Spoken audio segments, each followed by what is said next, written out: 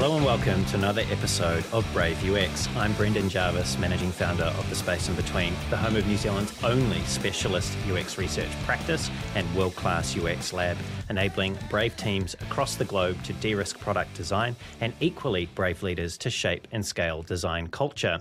You can find out a little bit more about that at thespaceinbetween.co.nz. Here on Brave UX, though, it's my job to help you to keep on top of the latest thinking and important issues affecting the fields of UX research, product management, and design. I do that by unpacking the stories, learnings, and expert advice of a diverse range of world-class leaders in those fields. My guest today is Andy Budd. Andy is an independent executive product and design leadership coach and a venture partner at SeedCamp, Europe's most successful seed fund, investing in over 450 companies who have gone on to raise over $7 billion. At SeedCamp, Andy helps to assess the potential of startup companies, and once a company joins the portfolio, he provides the founders with advice on how to grow and scale. Before joining SeedCamp, Andy was the founder, managing director, and then CEO of Clearleft, arguably the United Kingdom's first user experience consultancy. During his 17 years there, Andy relentlessly promoted the value of design and helped clients such as Channel 4, Virgin Holidays, and Penguin Books to realize their digital potential. Andy would also found two product businesses, of which some of you might be familiar, FontDeck and Silverback, the latter a popular usability testing app for Mac. In 2008, in the midst of the GFC, Andy founded UX London, Britain's first major user experience conference. It would become the longest running UX conference in all of Europe, and it was an event that he lovingly curated until 2021. Andy was also the founder and curator of Deconstruct, the first digital design conference in the UK, and of Leading Design, an annual event and 2,000 plus strong community that brings together some of the world's best design leaders. First rising to prominence in design circles in 2006 after authoring the best-selling book CSS Mastery, Advanced Web Standards Solutions, which seems fitting, at least for this sentence, as Andy became a founding member of the Adobe Design Circle in 2019. And now he's here with me for this conversation on Brave UX. Andy, hello, and a very warm, sunny New Zealand summer welcome to you. Oh, hey there. I have to admit, it was tough kind of not, listening to all of that stuff. There's a lot of stuff in there. So I applaud you through getting through it all. But thank you so much for having me on. It's really nice to be here. It's very nice to have you here too, Andy. And I have to say, traveling around the internet, looking at some of the weird and wonderful things you've done was a great pleasure.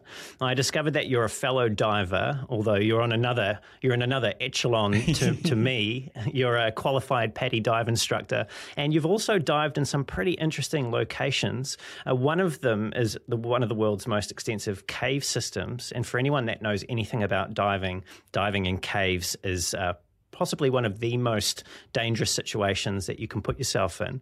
And you've also once dived on an abandoned or sunk World War II shipwreck that was still packed full of live ammunition. And I couldn't help but think about this. What on earth possessed you to want to do something as dangerous as that? I kind of really enjoy scuba diving. I love the kind of sense of adventure and discovery. And I guess I'm intrigued by being able to go to places that other people haven't seen. So I think when I first started diving in caverns in Mexico, in around the Tulum area, when you just cavern dive, you're not allowed to go into the caves. And so you see these big signs with a skull and crossbone saying, "Do not enter." And a lot of people very sensibly would go, well, that just seems like a stupid idea. I don't want to go in there. But for me, it was like, I wonder what's in there. And I wonder what I need to do and learn in order to be able to go and explore some more. And I think the same is true of like diving in shipwrecks. I'm not a big wreck diver. I'm much more into cave diving, but there's something really interesting about going into somewhere that's not meant to be there, going into a shipwreck that's like 40 meters underwater, that's got a whole story and history, and you're swimming through these holds, and there's trains and there's motorbikes and there's cars and tanks, and loads of kind of like guns lined up and shells and all these kind of things. And it's fascinating. There's a whole kind of pivoting slightly, but there's a whole kind of group of people that call themselves UXers, urban explorers. It's a very French thing. And they go and they explore disused warehouses and factories and kind of nuclear power plants. And I guess it's a similar thing. It's the ability to go somewhere where people haven't been before and wanting to explore and poke around. And so, yeah, that's kind of what I get, I guess, from the cave diving and the wreck diving. So when you were entering that sunken World War II ship, I believe it was a German shipwreck? It would have been a English wreck that was taking munitions and arms and stuff to resupply during the Second World War. I imagine that people may have died as a result of that shipwreck. What was the sense that you had, if you cast your mind back to when you first entered it, what was the sense that you had, or the feeling or the thoughts that came to mind when you were doing that? I mean, there are definitely a lot of wrecks that are kind of scheduled monuments that you really aren't meant to go to because they're war graves. So these are all the places that I kind of dive. I don't dive anywhere that is illegal or immoral or kind of not something you're not allowed to go to. So these wrecks are places that you can go to. But I do think that I see a lot of people who dive who don't necessarily respect the space, because these are sort of graves, and like you say, people have died on them. And so it is interesting, it is eerie to go into a place and being able to imagine that 50, 60 years ago there were people walking around and playing cards, and you notice a knocked over cup and a kind of a disused kind of set of plates or whatever, and you can tell that like these people's lives were sort of momentarily stopped, and you've got this sort of sense of eerie emptiness about it. And so it's a fascinating experience to kind of be in that space. And like I say, it's similar to I know people that have been to kind of like disused kind of like nuclear power plants and places like that, and it's that sense of people used to live here and were here but aren't anymore that is interesting, I guess. Perhaps as a bit of an aside, I've only travelled to the United Kingdom once, and it was maybe 6 or 7 years ago. And New Zealand being a relatively new nation, albeit the Māori people have been here for over 800 years, there isn't the same sense of the built environment and the age of the built environment. And I got a sense when I was visiting my uncle in Farnham, looking at the cobbles on the streets and just realising that there were hundreds, maybe 1,000 years worth of footfall on those cobbles that had worn them down in certain places. And it does give you a greater sense or an appreciation of lives that have previously been lived. And it is quite eerie when it's in their absence as well.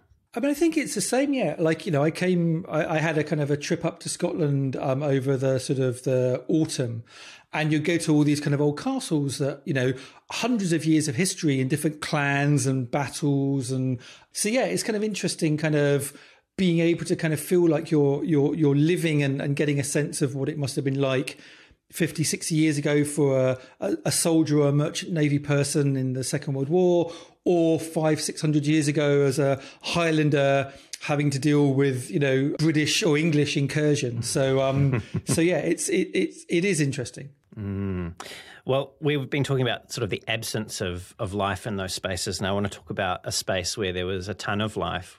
And that is, I also found out that you had a go at being what you described as a shark wrangler, something that you've retired from.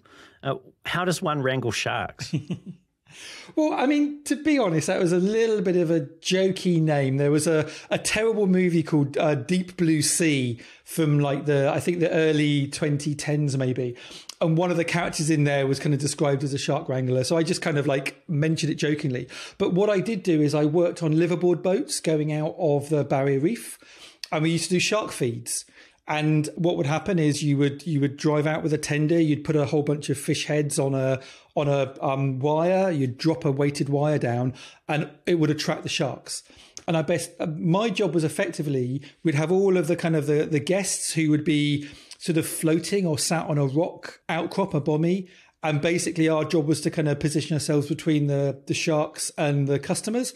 And if the sharks got a little bit interested, you'd just be a kind of a human shield, or you might give one a little gentle kind of, kind of not bump, but you'd make your presence felt, just so there was a little bit of a kind of like a barrier between the the sharks and the customers.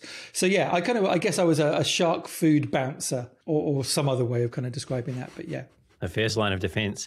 Andy, have you always been comfortable facing your fears like this? I don't think I face my fears particularly. I like doing pursuits. So there are a bunch of people out there who are adrenaline junkies. And to be honest, like that's not me. I think they're kind of idiots. That, you put your life at risk or whatever. I like doing things where there is a level of skill and control. And if you do what you do well, the risk is very minimal. So I don't want to do stuff that's risky. I want to do stuff that is very low risk. And it's the act of, training as a cave diver, being aware of animal behavior and when sharks are starting to feel a little bit aggressive or a little bit kind of stressed. I recently learned to fly, and I'm a pilot, so I'm a trained pilot now. And the joy of being able to kind of do a risky thing, I guess, like taking off a landing. But if you do it well, the risk is minimal. But what you get is access to seeing amazing things, having great adventures. So yeah, risk is not something I'm particularly interested in chasing. It's something I'm interested in minimizing through talent, skill, training, practice. It also lends itself to interesting questions at the beginning of design-focused podcast interviews.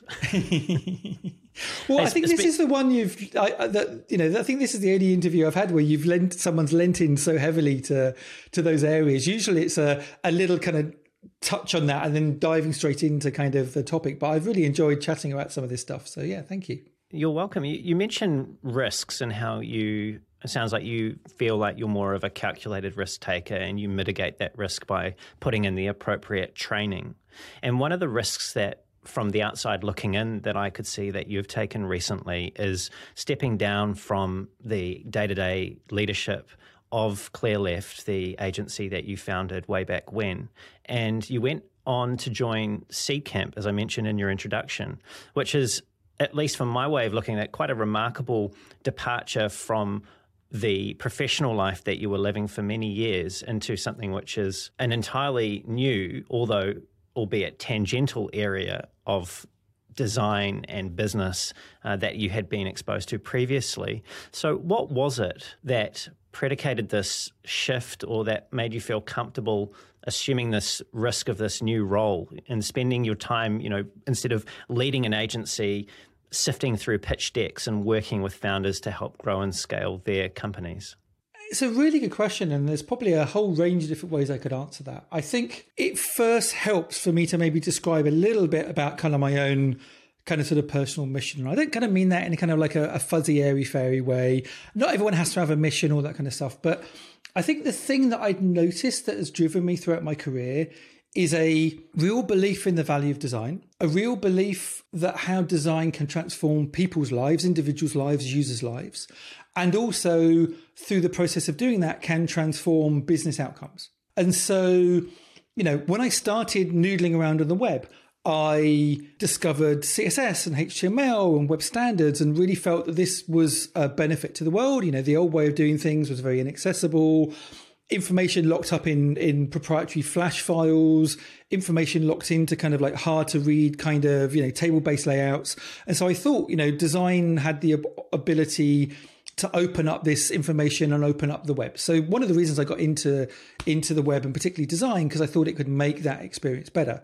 One of the reasons I started blogging was because I felt a desire to take any information that I'd learned and share it around freely, because I had benefited from other people's free sharing information and I wanted to do the same. And this was all in the service of trying to make design better. Discovering, and kind of like leading in this kind of UX field. Like when I started UX, there was really only one agency, other agency in the world called Adaptive Path that kind of had claimed that term.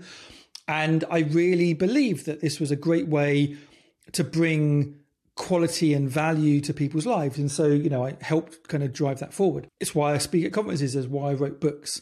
And so starting Clearleft was a natural progression to that, because sure, I could help a bunch of designers and engineers do a better job, but also I felt that I needed to kind of help end customers. And so going into an agency setting and, every, 2 months, like helping a new company, helping them solve a bunch of meaningful problems, helping them get value in the hands of their customers that they could really use, was a big driver. If you kind of think about where the industry was in the kind of like the early 20 to mid 2000s, 2000s, anyway, whatever the term is, the teens, the people who were making a difference, the people who were having an impact on the industry were people like Adaptive Path, people like Happy Cobb, people like Cuban Council, people like Clear Left, the people who were speaking at conferences, the people who other people looked up to and wanted to be like were those companies, partly because they were forging a path, partly because a lot of the big tech companies were not big at that stage, they were quite small.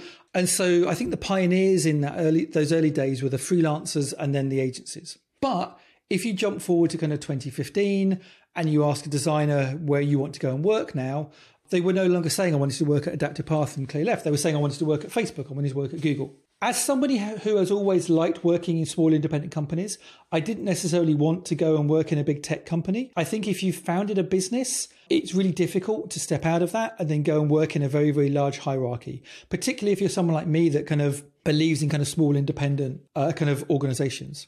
But I still had this desire to kind of have an impact. And I realized the influence of agencies was diminishing. And if I wanted to carry on trying to raise the profile of design, I needed to find another outlet. The two outlets that I've followed, one is I coach. So I coach heads, directors and VPs of product and design. And what I'm doing there is I'm helping those individuals improve their impact and improve the impact of product and design in their organizations. And so a couple of days a week, I spend my time focusing on that. And I feel that I can have a huge impact by working closely and directly with people who work in those big companies in order to, rather than just help one company, help 10, 20, 30, 40. So my impact is multiplied. But a lot of those design and product leaders are facing the same problem. And that problem is they are in an organization that culturally doesn't value design. And they are struggling to sell design and to unlock the power, often to an organization that has become incredibly successful without really needing to think about design. They lent into technology, they lent into marketing, they lent into sales.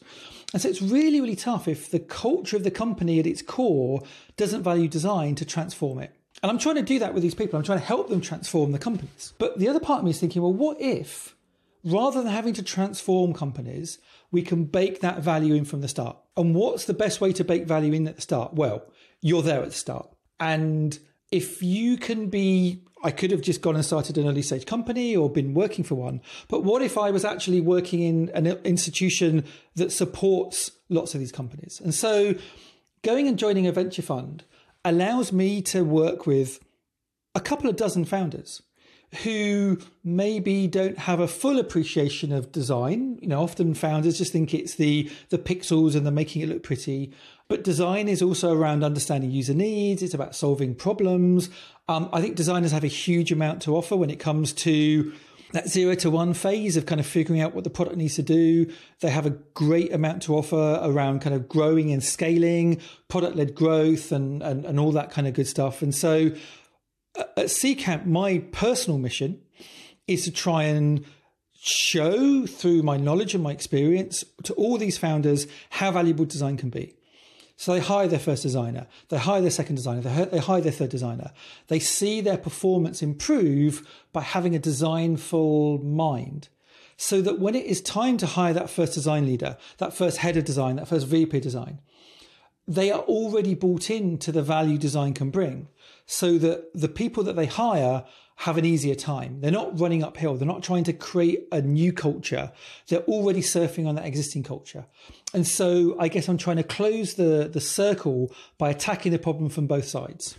Now, you've spoken about your time working with founders, and I don't know specifically what I'm about to quote now relates to your time while at Seedcamp or your time that preceded that, or perhaps both of those times. But you've said, and I'll quote you now, you'd think this truth would be self-evident by now, how companies like Apple, Airbnb and Deliveroo have dominated markets through superior convenience, experience and design. Yet it's amazing how many startups are still optimized around an old model of doing things, of being a technology business first and only considering the customer experience at a later date. So there, it sounded to me like founders are making a trade-off between the business focus or the technology and design almost as if they feel like they can't afford to do both at the same time. So to find product market fit while having a great user experience. Is that how you've seen them look at this challenge of working with design? To some extent, yes. But I'd kind of turn it around. I don't think as an industry, we have done a particularly good job of explaining the value that we can bring to companies. We just expect that founders will understand all the things that we know. And we know these things because we've read dozens of books. We've seen Jared Spall talk at conferences. We've done all this stuff. So we have a really, really burning belief in the value of design. We just expect that everybody else out in the marketplace to just get it and are surprised when they don't. And so I think it's on us. I don't think it's on the founders to somehow intrinsically, magically know this value. I think it's on us to communicate it. And I think we've done a terrible job of communicating it. When I look at the different disciplines that founders gravitate to, those disciplines have done a much better job of adding their value. You know, they hire a marketer because it's clear the value marketers bring. They hire a product manager because it's clear that the product managers are kind of shaping the shape of the product and trying to find product market fit and figure out what's the most kind of feature that's going to drive that growth. They hire customer experience people and kind of customer success people and sales people. And all of these people are contributing to the value creation that happens in a startup. The design is often kind of like the icing on the cake. Is like, well, now we know what we're going to build and now we know how it works. We kind of need to get someone in to make it look pretty. And as designers, like, oh, but we're more than pretty. But we haven't communicated that in a way that's landed. And so I think that's the real problem. I don't think it's the founders' fault. I think we've done a really terrible job of communicating the value of design. And I think a lot of it is because of all the kind of infighting. Oh, I'm a UX designer, or I'm an interaction designer, or I'm a product designer. Oh, design doesn't exist. Oh, we're all designers. Well, that's not a very credible way of communicating your value. I'm not seeing product managers have those conversations. I'm not seeing marketing managers having those conversations. Marketing managers are saying, and product managers are saying, we should be consulted here. We should own this space. Whereas you have a whole bunch of kind of circular internal conversations that don't help anybody. You have designers go, oh, well, you know, like NPS, Net Promoter Score, is a rubbish made up term and we're not going to engage with it. Well, that's great. You're not engaging with it. And so when somebody says we need to increase the sentiment of our product and UX is going, well, we're not having nothing to do with that, then they go to marketing and they go to product managers who are willing to engage. You know, every time we get thrown a ball to hit, you know, we don't try and knock it out of the park. We just kind of, you know, like go into some kind of, you know, kind of self, you know, narcissistic kind of, you know, internal squabble. And while we're kind of like squabbling in the corner, somebody else kind of, you know, goes in and kind of knocks the ball out of the park. And so I kind of think we've had lots of opportunities and we've squandered many of them. And so if we're squandering these opportunities, why do we not look a little bit more internally rather than just constantly blaming, you know, the executives or the founders for not getting it? Like, if they're not getting design, why aren't they getting it? It's because we haven't explained it properly. Well, let's dig into that a little deeper because you've touched on this before. You gave a really great talk last year From Business to Buttons called, I think it was called Design's Midlife Crisis. And in that talk, you talked about the challenge of communicating the value of design, particularly to executives. So it sounds like you're aware that designers are trying to do this, but perhaps the methods or the ways in which we've been approaching this haven't been that effective. And you said, and I'll quote you again now, you said the majority of execs don't want to have some designer educating them about the benefits of design. In fact, it can come across as quite patronizing and antagonizing more often than anything else. More often than not, it backfires.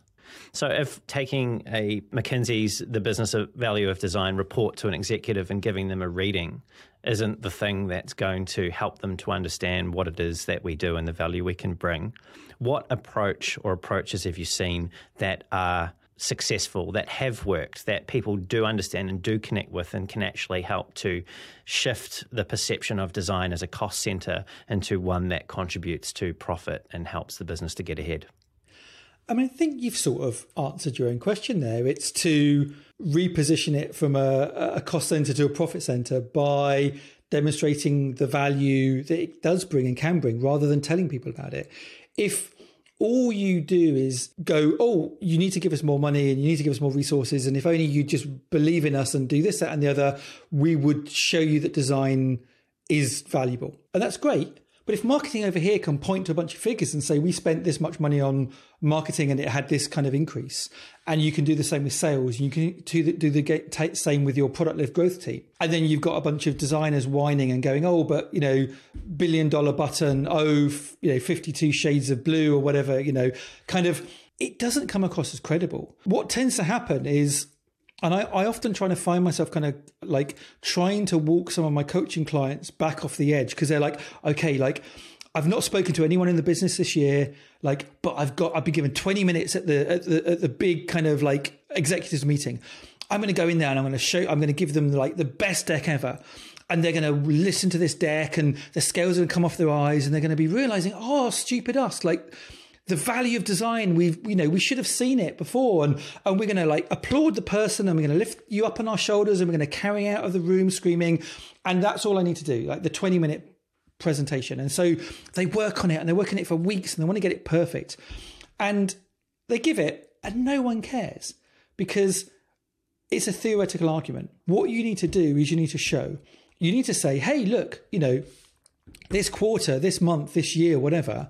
You gave the team this much and we delivered X. For every dollar you gave the team, we turned it into $5. Imagine what could happen if you gave us $5. Imagine what would happen if you gave us $20. And the way executives work is they most executives work in a series of bets. And it says, okay, well, that's a good point. If we gave you $1, you turned it into $5. Here, have $10 and let's see what you can do with it.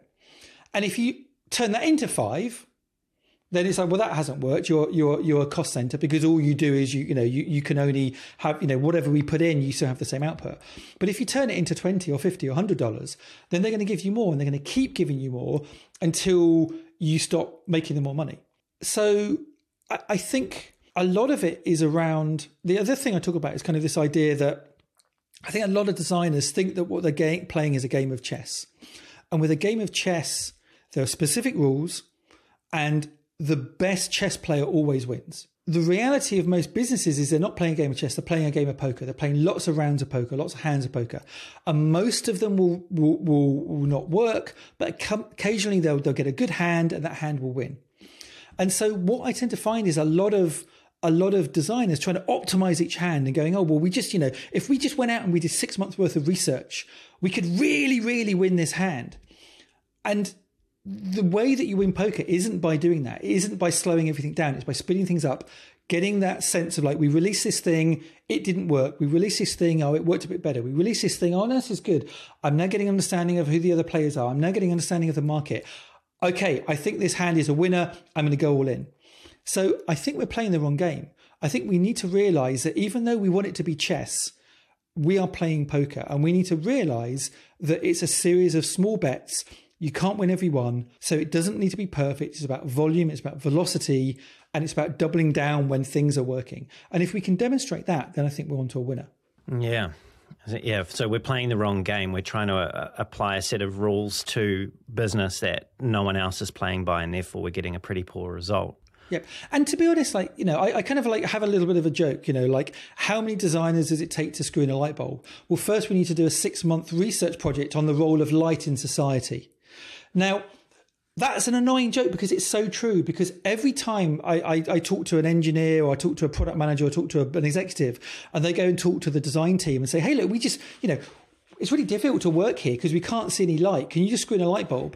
They throw their toys out the pram. It's like, you don't know me. I'm an artist. We can't work under these conditions. You can't possibly tell me to screw in a light bulb. I have to understand the problem. I have to go out and I have to speak to a whole bunch of people, because maybe it's not a light bulb we need. Maybe it's a candle. Maybe it's a bonfire. Like, just let me do my art, and I'll go out and I'll do all this discovery work, and I'll tell you in 6 months' time whether it's a light bulb or not. And then so, you let them go that, and in 6 months' time, like, yeah, it's a light bulb. And the rest of the organization are hitting their head on their hands going, we told you this 6 months ago. Why have you taken us all along this sort of merry path? And so, that's not to say you shouldn't do research. Research is really important. But sometimes you just have to go, I've been asked to do a thing, let's do it, and let's do it to the best of our possible ability. and let's see how it works, because it's a hand of poker rather than a game of chess. Like if you only have one chance to win, then you go and do the 6-month, research project. If you've got multiple chances to win, by the time you've done the 6 months, you might have missed, opportunity cost. You might have missed 20 winning hands. And so we just kind of need to understand the balance. So we need to be a little bit less dogmatic. We need to be a little bit less following the double diamond to precision and getting really upset if we're not allowed to do what we were taught in business school or what we have seen people advocate on stage. We just need to be more pragmatic, basically. You've put this down to previously that it's our inability to really grasp the concept of opportunity cost, and that the business needs to make money or do the thing, whatever the thing is that they need to do, as quickly and as efficiently as possible. And there's definitely a pervasive business culture globally, at least in New Zealand, that I've experienced and through my interactions with companies in the United States, that favours speed over thought, perhaps. I mean, that's maybe a tension there that I'm purposely placing. But being a business owner myself, I understand that. I understand the need for speed, the need to make money in order to perpetuate what it is that the mission of the organization is there to achieve. But I also understand that an unbridled pursuit of profit at speed can lead and has led to some pretty poor decisions in some large companies. And also it's led to the end of many, many other companies that have actually misread their market and made significant mistakes by making bets that weren't well considered. So I was curious about your perspective here as to whether or not there is a role for design to be somewhat of a counterweight to the dominant culture that does favour just, getting the light bulb and screwing it on. And actually, if there was any benefit that you see in a commercial context from design intentionally slowing things down to encourage a more considered approach to decision making. I mean, I think that's a really, really difficult question to ask, because I think the behavior of organizations changes depending on the size and the state of the market. And a lot of it, I think, depends on the amount of potential harm and blowback. If you have no customers, or 5 customers or 10 customers, the amount of harm you can do by moving quickly, I think, is limited by the small size of your market. If you are building a social networking platform that could fundamentally undermine the fabric of democracy, the risks are much higher. And so I think, again, going back to some of the things we were saying earlier, like if you were the Wright brothers and you were so worried about crashing the plane that you had to make sure that there were airbags and parachutes and seatbelts and, a metal frame that would be, you would never have got the plane off the ground. But at the same time, if you're expecting passengers to go in it, if you're expecting paying passengers to go in it, there's a constant demand to iterate and improve. And we, if you look at kind of the aviation industry, I studied aviation history, the balsa wood kind of death traps of 150 years ago versus how risk-free, risk averse kind of the current aviation industry is. And so I don't think you can look at it as a homogenous thing. I think you need to understand that in the early stages, you need to move fast. You need to prove that the thing works. You get a bit of leeway. You have early adopters who are willing to take a little bit more risk in terms of what they're getting themselves into. But as soon as you start realizing you've got a market, then there is a need to start taking these things seriously. So I'm not saying you don't have to have any qualms. I do think that designers are often the moral center, the moral heart. I think, it's not a surprise that designers came up with the term dark patterns. It's not a surprise that there's been a lot of pushback against kind of aggressive marketing tactics and the growth hacker mentality, which I think is as thankfully waned. You see a lot of kind of unethical practices that organizations have taken, often not realizing they're unethical because they're chasing a target and they're motivated to do whatever they can to deliver that target. I do think that designers provide a really, really important conscience and brake. But at the same time, it's difficult if you're constantly riding the brake. You kind of need to earn your position in the organization so that when you say no, people listen. If the answer to everything is no, then people are going to ignore you. If the answer is like, I'll help you here, let's do this. Oh, but we can't do this because of GDPR. We can't do this because of X, Y, Z. Like suddenly, if you're someone that's delivering value and delivering outcomes and are able to demonstrate to the business that they can grow it in a way that balances their drive for commerciality with a caring approach to user needs, then you're onto a winner. So I'm definitely not saying, and I don't want you or your audience to misconstrue that I'm saying like, hey, you just build and it doesn't matter. Like I would hate to live in a world, and I'm kind of slightly concerned around kind of like Twitter of stripping out all of the checks and balances in order to kind of drive faster growth. So I think you need to have an understanding of both. But in order to do that, in order to have the permission and power, design needs to have a much more influential role. Like, let's remember, the challenge, I think, in a lot of organizations is the hierarchy. Design reports into product, that might report into technology, that reports into the CEO. We don't necessarily have the raw power in order to kind of like stop things. And so we need to use the soft power. We need to use our political abilities. We need to use our ability to network. We need to use our ability to show that some of these practices that people are trying to do might make short-term gains, but sacrifice sort of longer-term gains. But we need to be able to show this rather than just like, oh, I believe this to be true. It's like, no, we need to demonstrate a better way. And I think this is one of the great things that designers have. A lot of the time a product manager will say, here's the product, we need to do X, because they are in belief that this is the only way to do it. And I think designers can come back and say, well, this is a great way, but also how about Y and Z? And if we do Y and Z, we might actually get a better outcome and we might avoid these potential harmful, risky scenarios. The other thing I'd say, which again, I think is just a real tricky thing, is I do think that I don't think it's necessarily about the kind of, I think it's really easy to kind of blame capitalism and, but I think a lot of development processes, are also the cause. If you are breaking big problems down into tiny little bite-sized features, and the whole focus is just push this next thing out, you're not necessarily seeing how everything connects and how bad actors can take control and do bad things. And so I do think the delivery process of Agile doesn't necessarily make it easy for us to have a more moral center when it comes to making product decisions. Is it more of a framing of, rather than being as fast as possible, and more of being as fast as is sensible? Where I know the nuance there is on defining what is sensible, but from the perspective of designers needing to think more critically about what's sensible given the goals of the organization and the needs of the user, and for the business to consider or to be more mindful of what they might sacrifice if they pursue speed as the primary objective. I think so. I mean, again, I think it sort of comes back a little bit to, again, interestingly, the conversations we had earlier. I think there's a perception that things like diving and flying are risky. And they are only risky if you don't know how to do them properly and you are slapdash and you are irresponsible.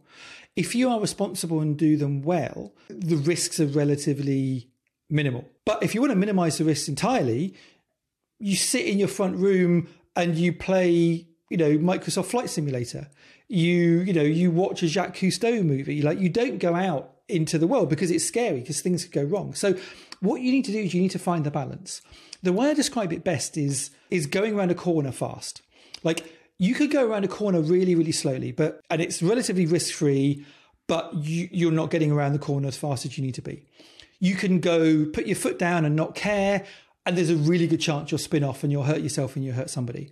There is this beautiful point when you're going around the corner where the traction is the maximum. You go a little bit too fast and you spin out. But when you kind of feel that sense of the tires are gripping the road, you are in full control, that is the point I think most organizations kind of need to be in, because it's the highest performing but still safe solution. And so, yeah, I think a lot of people have such binary thinking. It's like, oh, you either have to go fast or you have to go slow. Either you have to make money or you don't make money. And I think this is wrong. I think there's a balance there. And it's about finding the right pace, that is right for your time, right for your company, right for your needs, but is optimizing a whole bunch of different things. So I think that's what you're looking for. You're looking for that kind of perfect curve, that perfect kind of cornering where you're in control, and you know what you're doing. And so, that's what I think we need to look after. And so the designers I gel the best with, this is kind of whole idea of like, it takes 20% of your time to get 80% of the way. And then the other 80% of the time to get the last 20%. If you are working in an environment where you've got billions of customers relying on you, and you've got a ton of resources, spend the time getting that last 20% right. But if you are early and you only have one shot, if you spend all your money, that's not a good, sensible thing. Like, if you get to that 80% and you can do it really quickly, you can do it 4 more times. And so I love designers who know when they're starting to get diminishing returns and go, this is good enough. This is not perfect, but it's good enough. And I'm moving to the next thing, and that's good enough. I'm moving to the next thing, and that's good enough. And that doesn't mean that you're not thinking about users or you're not thinking about ethics. It's just, when the extra tinkering isn't really adding value, and you could be doing something next that is a much bigger value add because you're creating new stuff rather than moving the deck chairs around. Andy, you very briefly earlier on touched on designers seeing themselves as somewhat the ethical heart of the organisation. And this has been a theme that has been a recurrent part of Brave UX, and it has come up many times that this is definitely a thing. We definitely feel that we are. And this conversation around speed, the conversation around designers understanding opportunity costs and being able to better interact with the business is also a central theme. And you've raised that designers default more often than not, and I know we're generalizing here, to no. And that gets you shut down and not invited to participate in conversations where you can have more influence. I'm curious about this tension within design around the ethical ownership of decisions and your perspective on if designers were to say yes more or flip to the other side. And I know that there's many shades of grey here, and that sometimes dealing in absolutes is not helpful. But say that we were the other way around and we somewhat abandoned that responsibility we feel to our users, and we just went and implemented whatever the business wanted to do, whenever it wanted to do it, however it wanted to do it. Who do you think within the organisation who would step back and think about and challenge some of the ethics behind the decisions made in product that might negatively affect users? I mean, I think that's, to be fair, that's an incredibly leading question, and it's a sort of a hypothesis that I'm not advocating for. So you're sort of very, very cleverly positioning me to advocate for something that I don't necessarily agree with. My position is, again, it's not black or white. It's not binary. I don't think designers should be doing things that are unethical. I don't think that just because you are trying to deliver value and you're trying to deliver value quickly, that automatically equates to being unethical.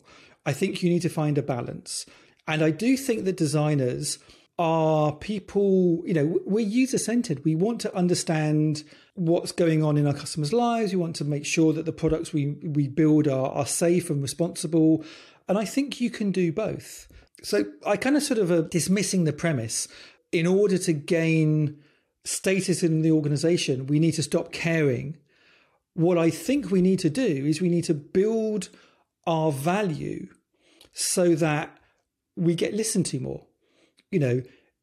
If we are people that are delivering business outcomes, and we're delivering business outcomes on a regular basis, to the point that the company's like, wow, this design team is amazing.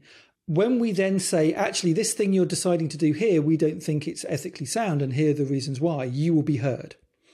If you are not delivering value and you have no voice in the organization, and there's no reason not to ignore you because you're not really adding a huge amount of value, then you'll get overwritten and you'll get ignored. And so that's my point. My point is, if we really do want to kind of have more ethical outcomes, we need to balance that, not by doing some bad things in order to kind of, do some good things, but we need to be delivering value in order to kind of be better equipped and listened to have that argument. And again, I think there's an interesting tension. When I talk about moving quickly, I'm talking about trying to get value into the hands of customers as quickly as possible. Like, that's not a bad thing. That is about value generation. That is about kind of spreading as much value as possible, as quickly as possible. That doesn't necessarily mean that you can't also think through the negative outcomes. I'm not saying be slapdash. I'm not saying, just get it out and move on. We'll deal with the spam issue. We deal with the abuse issue later. That's a very different approach from saying, this product, I've spent 5 days perfecting it in Figma. I could spend another 20 and it would look perfect. But I'm going to be happy saying, actually, 5 days is enough. That's kind of the speed I'm talking about. Well, Andy, thank you for engaging with my very intentional provocation there. I think that's been highly valuable and a very useful way of framing the challenge that lies ahead of designers. You've been talking about perfectionism and the whole balance of 80% of the result coming from 20% of the effort, and our predisposition to want to refine things to perfect. And I think everyone intellectually understands that that is not a wise way of spending our time and can lead to some pretty frustrating outcomes for the people around us. You've touched on this as well, and you've taken this to another level where you've said, and I'll quote you again now, you've said chasing perfection is a risk to our own mental health and our collective well-being. Now, I want to zero in on the mental health aspect there, as I feel like we've covered the collective well-being in the sense that it's not doing design a service if we pursue perfection. So how can the design leaders that are listening to us today, how can they help themselves perhaps, but definitely their teams to let go of this white-knuckle pursuit of perfection so they can build a healthier culture for design and help to increase design's influence?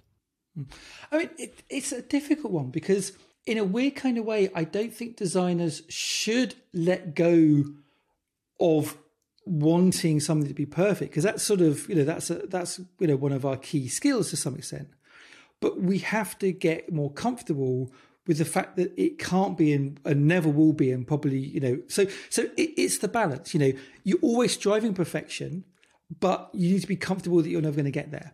And so the way I kind of explain this is like, I see so many teams who have been slogging to produce, like a new version of a product. And, they've been doing it for maybe a week, a month, 6 months, whatever. And they finally get it out. And you look at it as a product manager, as the owner, as a customer, and this is so much better. It's so much easier to use. It's so much faster. It's so much more intuitive. And you look around the team and you'd expect the designers to be happy and high-fiving and like really chuffed that they've made this thing better. And it looks like a wake. Everyone's really depressed. And you're like, what's going on? It's like, oh yeah, it was fine. But we could, I wish they'd have listened to us. There's always a they. I wish they'd listened to us because we could have done X and we could have done Y and we could have done Z. And if we'd have just done these things, we know it would have been perfect. And what's happening there is, while everybody else is looking at the 80% that the team did do, the designers are looking at the 20% they couldn't get through. And they have this vision of like, well, if only we'd have done all of this, it would have been perfect. And so actually the thing that we're left with is significantly worse than what they had in their mind. And if that happens, initially you go, oh, this is really annoying. And the next time you start blaming people. And the third time you're like, this company doesn't get it. I'm going to go somewhere else. And the cycle repeats. And so I see so many designers, particularly they start to get in the middle of their career, feel so crushed, so fed up with it all, because nowhere have they been.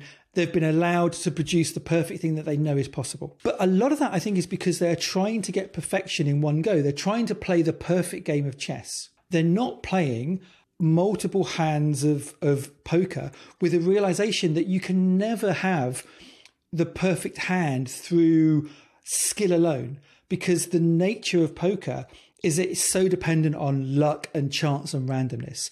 And I think the business world and the product world has a similar set of forces. And so we're always looking that I wish we'd played this perfect hand. If only we'd have been playing a different player. If only I'd have got 2 aces. If only that person hadn't, put all of their money in, I could have won. It would have been better. And Andy, so, are you suggesting that we're at risk of becoming, those old people in the pub that complain about what life could have been and reflect on the glory days, ones that they could never quite capture? Possibly, I don't know quite about that, but I just think that we are constantly setting ourselves up for a level of expectation that the reality of the situation that we find ourselves in just doesn't allow. And there's only so many times you can be disappointed before it starts to kind of really, really hit you in your core. So to answer your question, because you actually had a really good question, the question wasn't like, what's the problem? It's like, what you can do. So as a design leader, I think you need to constantly be reminding people how worse the product was before the designers got involved. You did this great thing, you did that great thing. Like you've massively improved the experience. Like our experience has gone from a 3 out of 10 to an 8 out of 10. I know it wasn't a 10, but it's an 8 out of 10. This is what's going on with our Net Promoter Score. This is what's going on with our conversions. Like all of these great things are the things that you and the team did. So constantly reminding people, bringing them out of the mourning period of the things they didn't get done and focusing on the great things they did. I think as leaders, we need to be praising people more and not, I think there's a tendency for leaders to assume that everyone accepts that they know they're doing really good work. And so we ignore the praise bit because we're like, we know Mary, we know Hakim, like they know that I really, really appreciate their work. And so all I'm going to do, the only feedback I give them is negative feedback. Why didn't you do that? That was wrong. This was wrong. But if we're not vocalizing the good stuff, actually the reality is all our team here is pick. That wasn't good enough. That wasn't good enough. That wasn't good enough. And if someone is constantly picking at you, then you're going to kind of be predisposed to be looking for all of the problems and all the errors. And so I kind of think that we need to praise people 5 times the amount that we criticize them. And actually the praise gives you the power to be critical, because when you're critical, people listen to you. It's the same as I was saying about kind of like designers being able to kind of like have the moral input. It's like, if you are delivering value, if people know that I feel safe, I feel looked after, that my boss really appreciates my input, then when they say, oh, actually that hasn't worked and this is why, and this is what I'd like you to do in the future, you're like, oh, well, this is great because I know all the other things are kind of reinforcing me.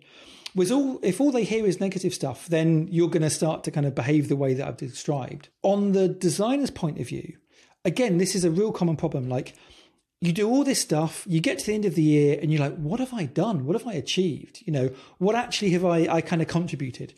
And, you did a bunch of workshops, you put a bunch of screens, some of which have launched, some of which haven't, but it's really easy to forget.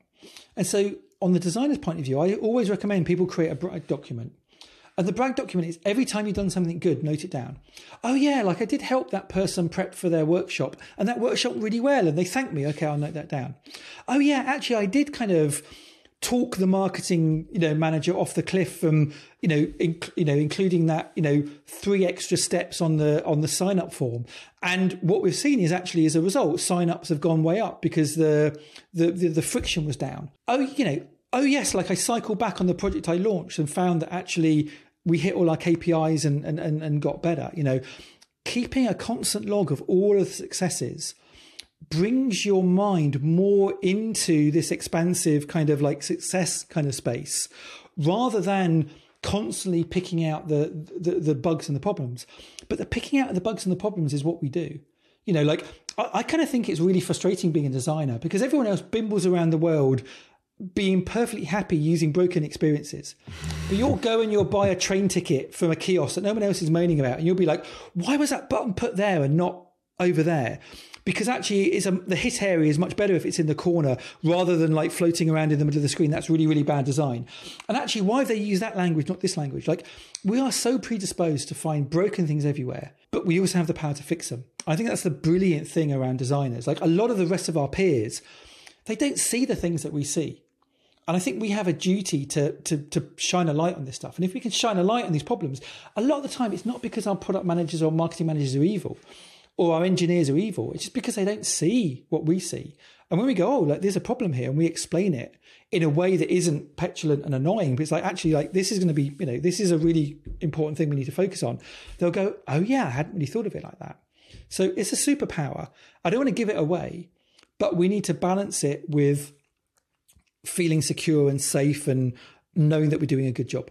So speaking of seeing problems in the world and then wanting to fix them and also of criticism, In rather self-deprecating fashion, you once said that as a manager, you felt like the living embodiment of the Peter Principle, which is the idea that people rise to the level of their incompetence, which I had a laugh, and clearly you were joking here. But I suppose the key thing here is that you are self-aware enough to realize when you're running up against your own limits.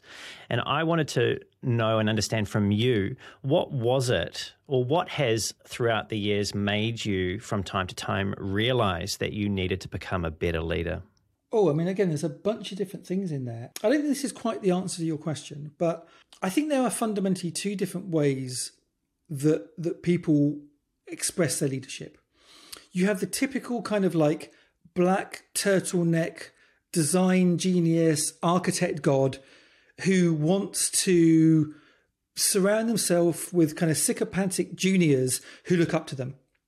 And that's incredibly ego driving. You know, it's great to be a creative director in an agency when everyone runs around and like your word is God.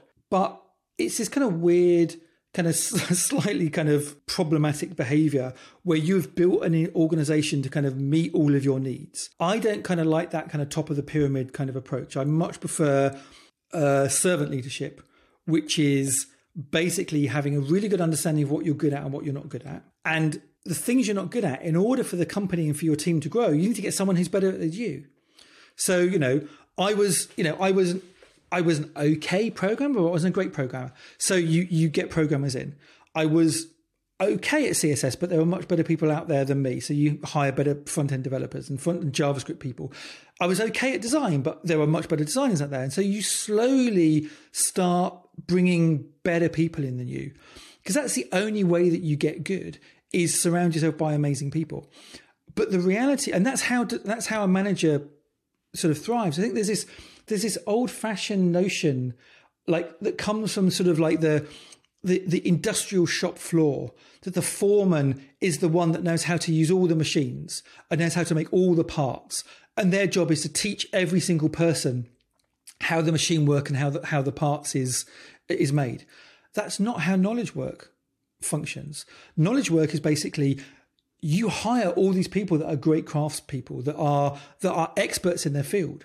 And if you hire all these people that are experts, you can't hope to be as good at every single one of their jobs as each individual. So you have to be comfortable in knowing that you know a lot less than the collective knowledge of the organization.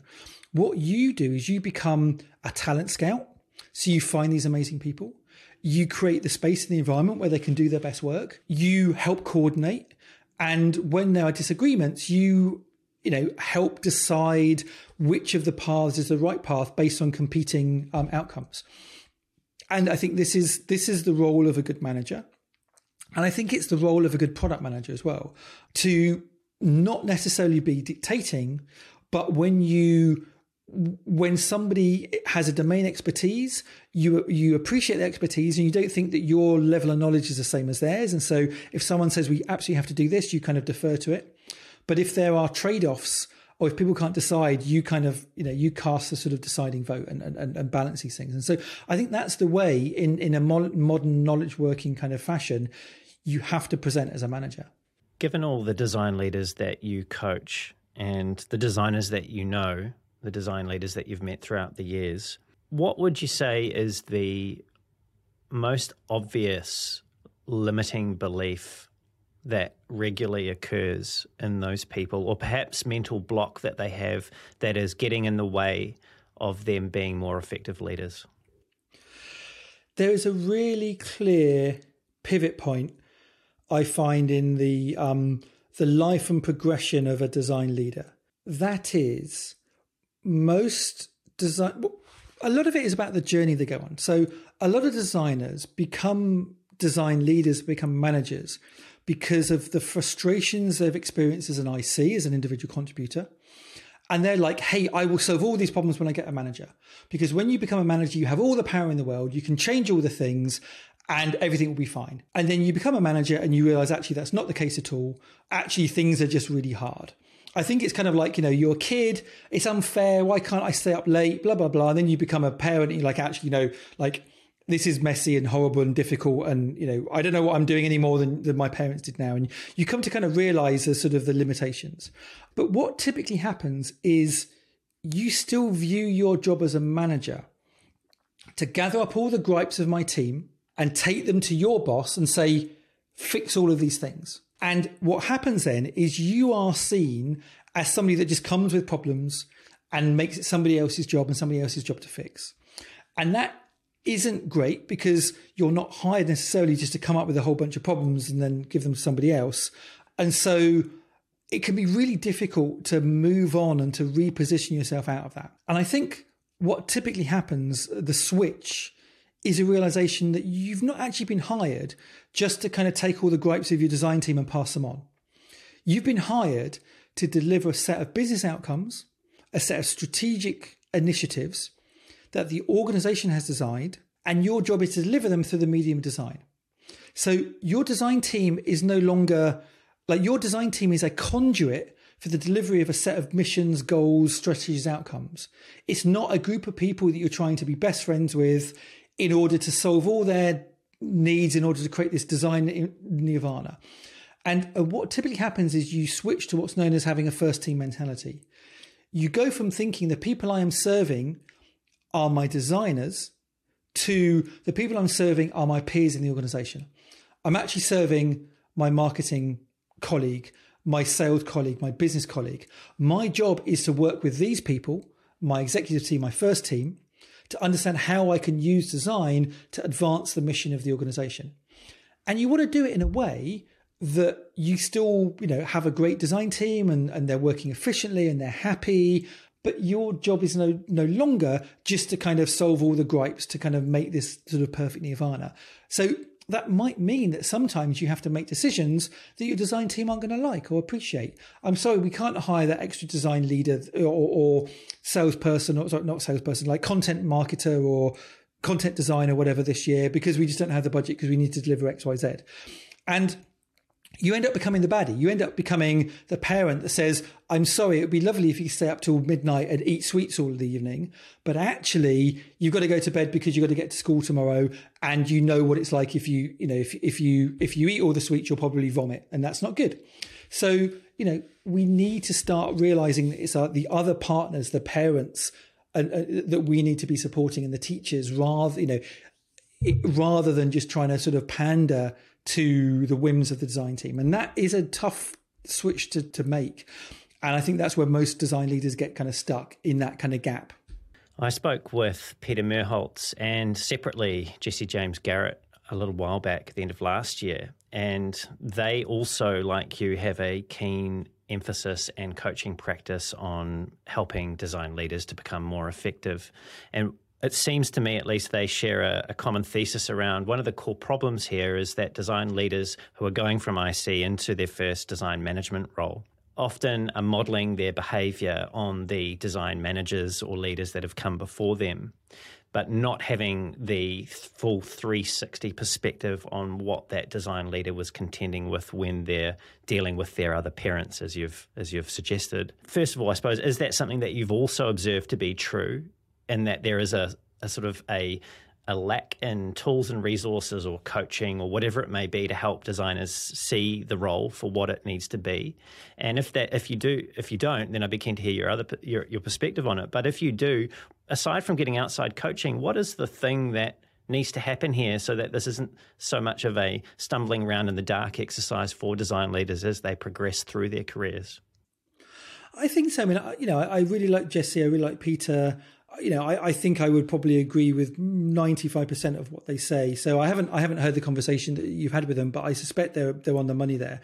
I, possibly because of my kind of geographic location, I think I'm at a slightly different place to them where a lot of the people that they coach are.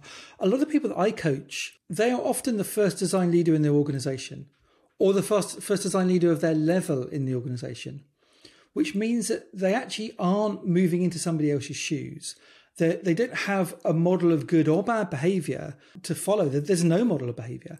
They've been given a sort of battlefield promotion, and they're told to sort it out and figure this stuff out on their own.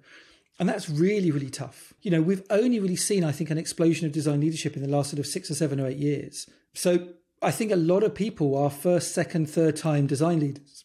don't have that kind of history, which is different from engineering leadership, because engineers tend to outpace designers 5 or 10 to 1. These are all problems that our engineering partners have been having to deal with a lot longer. And actually, one of the pieces of advice I give a lot of my coaching clients is to go and befriend the design, go and befriend the engineering leaders, because the problems that you're facing now, they probably faced 5 years ago. And the things you're trying to solve now, they've already figured out ways. They already know how to scale a team from 10 to 50 to 100. They already understand how to do good performance reviews, or one would hope they would. They already have an understanding and are focusing on things like diversity. You know, all of the problems you're facing as a 5-person team have already been solved somewhere in the organization. They might not have been solved in the way that you would like them to be solved, but at the very least, you know, there's prior art. And so I think that's the challenge that I see most of my people that I support, even if they're a VP of design or VP of product, they're the first VP of product that company's had. And so there's no clear path to follow from design, so they have to look elsewhere. I had a conversation a couple of years ago with Jane Austen. I don't know if you've come across Jane over there in the UK. I think she's most recently the Chief Experience Officer at Digitas UK. She came from, I think it was the Telegraph, and then Babylon Health and a few others that she was at before in a design and product leadership role. And she found that when she first stepped into design management, that being promoted from an IC to a manager came with a whole bunch of baggage and feeling and consideration for the people that were previously peers and that now she was in charge of managing. And it was a really rocky thing for her to navigate early on until she figured out what the boundaries needed to be and how she could be effective in the management role. And you said something that, again, sort of intentionally, I'm going to put this to you as a provocation that I somewhat struggled with, but I suspect that there's some wisdom here that I didn't fully grasp. And that is, you've said that if you are a design leader, you need to look after your team like they are your own family. Now, the family metaphor has been used before when it comes to leading people, and I've always struggled with it because as a metaphor, I feel that family is permanent, teams are temporary, and the relationships that we have with family members are often not appropriate in the workplace, some of the things that go on there. So how do you treat people as your team as a family while still challenging them and holding them accountable to the objectives that are important to that team and to the wider business without them, without you not being effective in doing that? And I think you've described this as a descent into ruinous empathy if you don't quite get that balance right. Like how do you do that? How do you position yourself? Well, I don't recognize the quote, but to be honest, I say a lot of things on the internet and at conferences, and I do think when I started Clearleft, I think I did run it as a family, and there was a lovely period of time when that worked and that clicked. But I definitely feel in the last 10 years I have moved away from that as a particularly helpful framing. I actually think it's like you. I think it's a problematic framing because you don't have to make your family redundant. If one of your family members is underperforming, you don't necessarily have to have a kind of a difficult conversation with them. I actually think a better metaphor is a sports team. And it's a challenging metaphor because what happens if you have a sports team, you have players who are performing on a game-to-game, a season-to-season basis. But there is a point at which they might stop performing. And if you can't raise their performance up, you might need to reposition them, or you might need to, eventually let them go and bring somebody else in who's a better performer. And that might seem harsh. We're in a period where there are really challenging layoffs at the moment. A lot of people are having questions around why they've been let go and whether this is fair or not. And I think there's a lot of emotion and kind of debate going on at the moment. But I kind of think that if you take a sports team mentality, you can kind of understand, I'm not saying this is right or wrong, but you can understand why you might have to reshape teams when the mission changes, the the strategy of the opposing team changes, the market changes. And I think a lot of the reason why a lot of people are feeling really stressed at the moment, apart from the fact that frankly losing your job is horrible, finding yourself, a lot of these people that have been made redundant recently had plans and healthcare needs and visas that were reliant on these jobs, and to have that ripped away without any kind of notice is really challenging. And also I think a lot, there are some companies that have done really well and have given people incredibly generous redundancy packages and have helped them land their new jobs. And there's some really good practices there. But there are also practices where people have gone into the office one day and just, they've found that they've been made redundant because their passes are no longer working, which is awful. And I think what happens there is a lot of people have been sold on this idea that we're part of a family. And they buy into the idea they're part of a family. And in a family, your family members go to bat and you don't get cut free, you don't get let go. And so a lot of this language has been used to kind of make people feel warm and welcome and homely. And when suddenly there's an international kind of like downturn and companies start making people redundant, there's a real sense of betrayal. And that betrayal happens because they have been taught that they're part of one kind of organization, and suddenly they're waking up to realizing, well, actually, no, I'm not. I'm a different kind of organization. So I think there's a bit of a bait and switch going on. And so, yeah, I definitely don't use the family metaphor anymore, because I think it's actually not only is it inappropriate, but I think it can be emotionally manipulative. It can be a great way of getting people to work really hard by going, oh, don't you care about our mission? And you kind of want people to care about the mission, but at the same time, organizations don't have any, or large organizations anyway, they're not in it to create long-term value for the team. They're in it to create long-term value for their shareholders.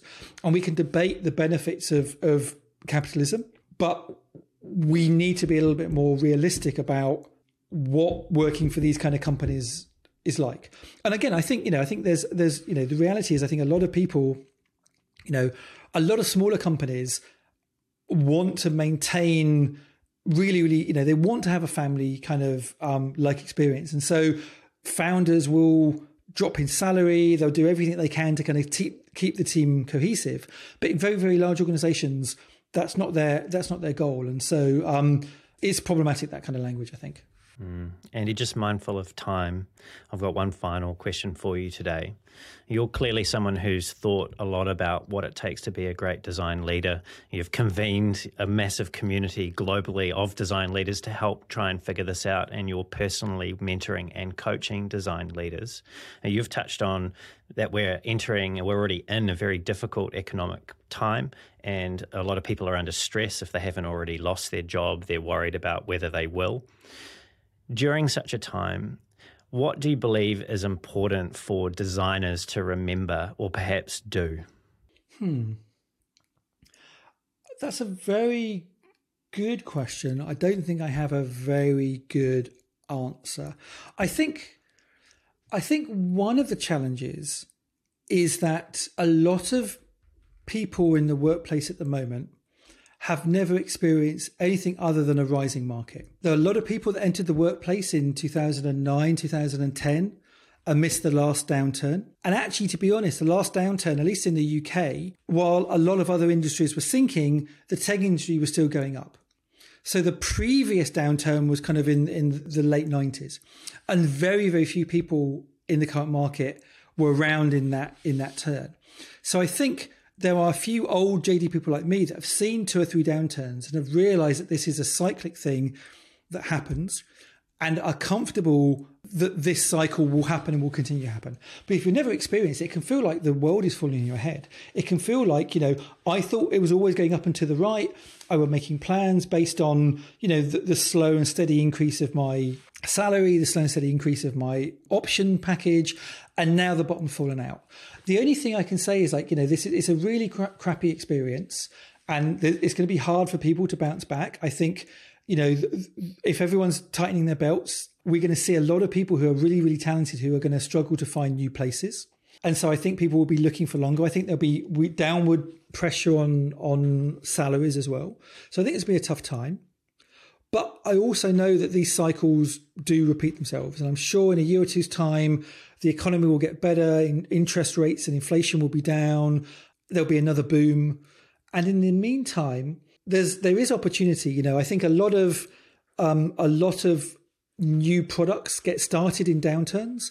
A lot of people, if they are unfortunate enough to find themselves unemployed, might use that as an opportunity while they're looking for work to start new initiatives, to start small agencies, to start new product companies, to start thinking about what they can do where they have a bit more control over their own future rather than be controlled by other people. And so I really hope that the outcome of this, as is often the case in downturns, will be a blossoming of value.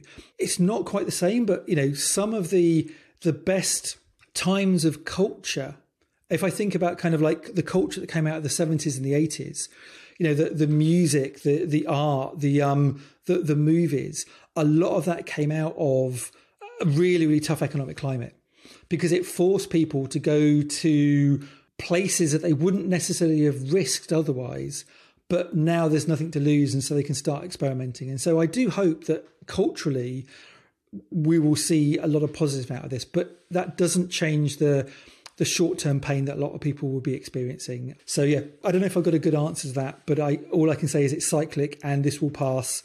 I think the internet has shown, and digital technology has shown an awful lot of resilience. Andy, this has been a hugely insightful conversation about design and design leadership today. Thank you for so generously sharing those insights with me and also everyone else. And thank you for your outstanding contribution to the field of design over the past 20 or so years. Oh, thank you so much. Too kind. You're most welcome. Hey, Andy, if people want to keep in touch with you, follow along with what you're up to and all the wonderful writings and other things that you put out in the world, what's the best way for them to do that? Oh, wow. I mean, the real answer is an answer I also almost feel a little bit kind of guilty about saying, which is Twitter. I've been a long-term Twitter user and I've built up a community of followers and people, and I feel like I'm kind of the last kind of holdout. I feel like I'm the grumpy old man in Up, where everything else has been demolished around them and I'm still wanting to stay on Twitter. But it is a hell site. I do not support the things that Elon Musk is doing to that site. I can totally understand why a lot of people are fleeing to other platforms, including Mastodon. I've tried playing around with Mastodon. I can't get my head around it. And so I'm kind of like sticking with Twitter in the hope. Yeah, I don't know what I'm hoping for. But, to be honest, frankly, I feel the same with the UK. I'm British. I've seen the UK completely decimated over the last kind of 5 or 6 years. But it's my home. And so it's one of those things where I hate what the government's doing. I hate what, the narrative that's happening in the UK at the moment. But I kind of I don't know any other place to be. This is where I'm kind of brought up. And so I feel the same with Twitter. If you want to come and follow me, I'm Andy Budd on Twitter. But don't judge me. But also, if you don't feel that you want to spend time on Twitter, I completely understand. I also, andybud.com or Andy Budd on Medium if you want to read some of my ramblings. And I believe you can also find Andy at Andy Budd on LinkedIn as well. So if you want to follow along there, I'll make sure that we link to all of those locations. And Andy, if you change your mind about Twitter in the future, let me know and I'll change it to Mastodon or whatever it is that you decide to do there. Hey, thanks, Andy, and thanks to everyone that's tuned in. It's been great having you here as well. Everything we've covered will be in the show notes, including detailed chapters and where you can find Andy and all the things we've spoken about. If you enjoyed the show and you want to hear more conversations like this with world-class leaders in UX, design and product management, where we get to real depth on topics that matter to us, then please leave a review on the podcast. Also, pass it along just to one other person that you feel would get value from these conversations, and subscribe so it turns up weekly. If you want to find me, you can find me on LinkedIn just under Brendan Jarvis, or a link to my profile at the bottom of the show notes as well, or just head on over to thespaceinbetween.co.nz. That's thespaceinbetween.co.nz. And until next time, keep being brave.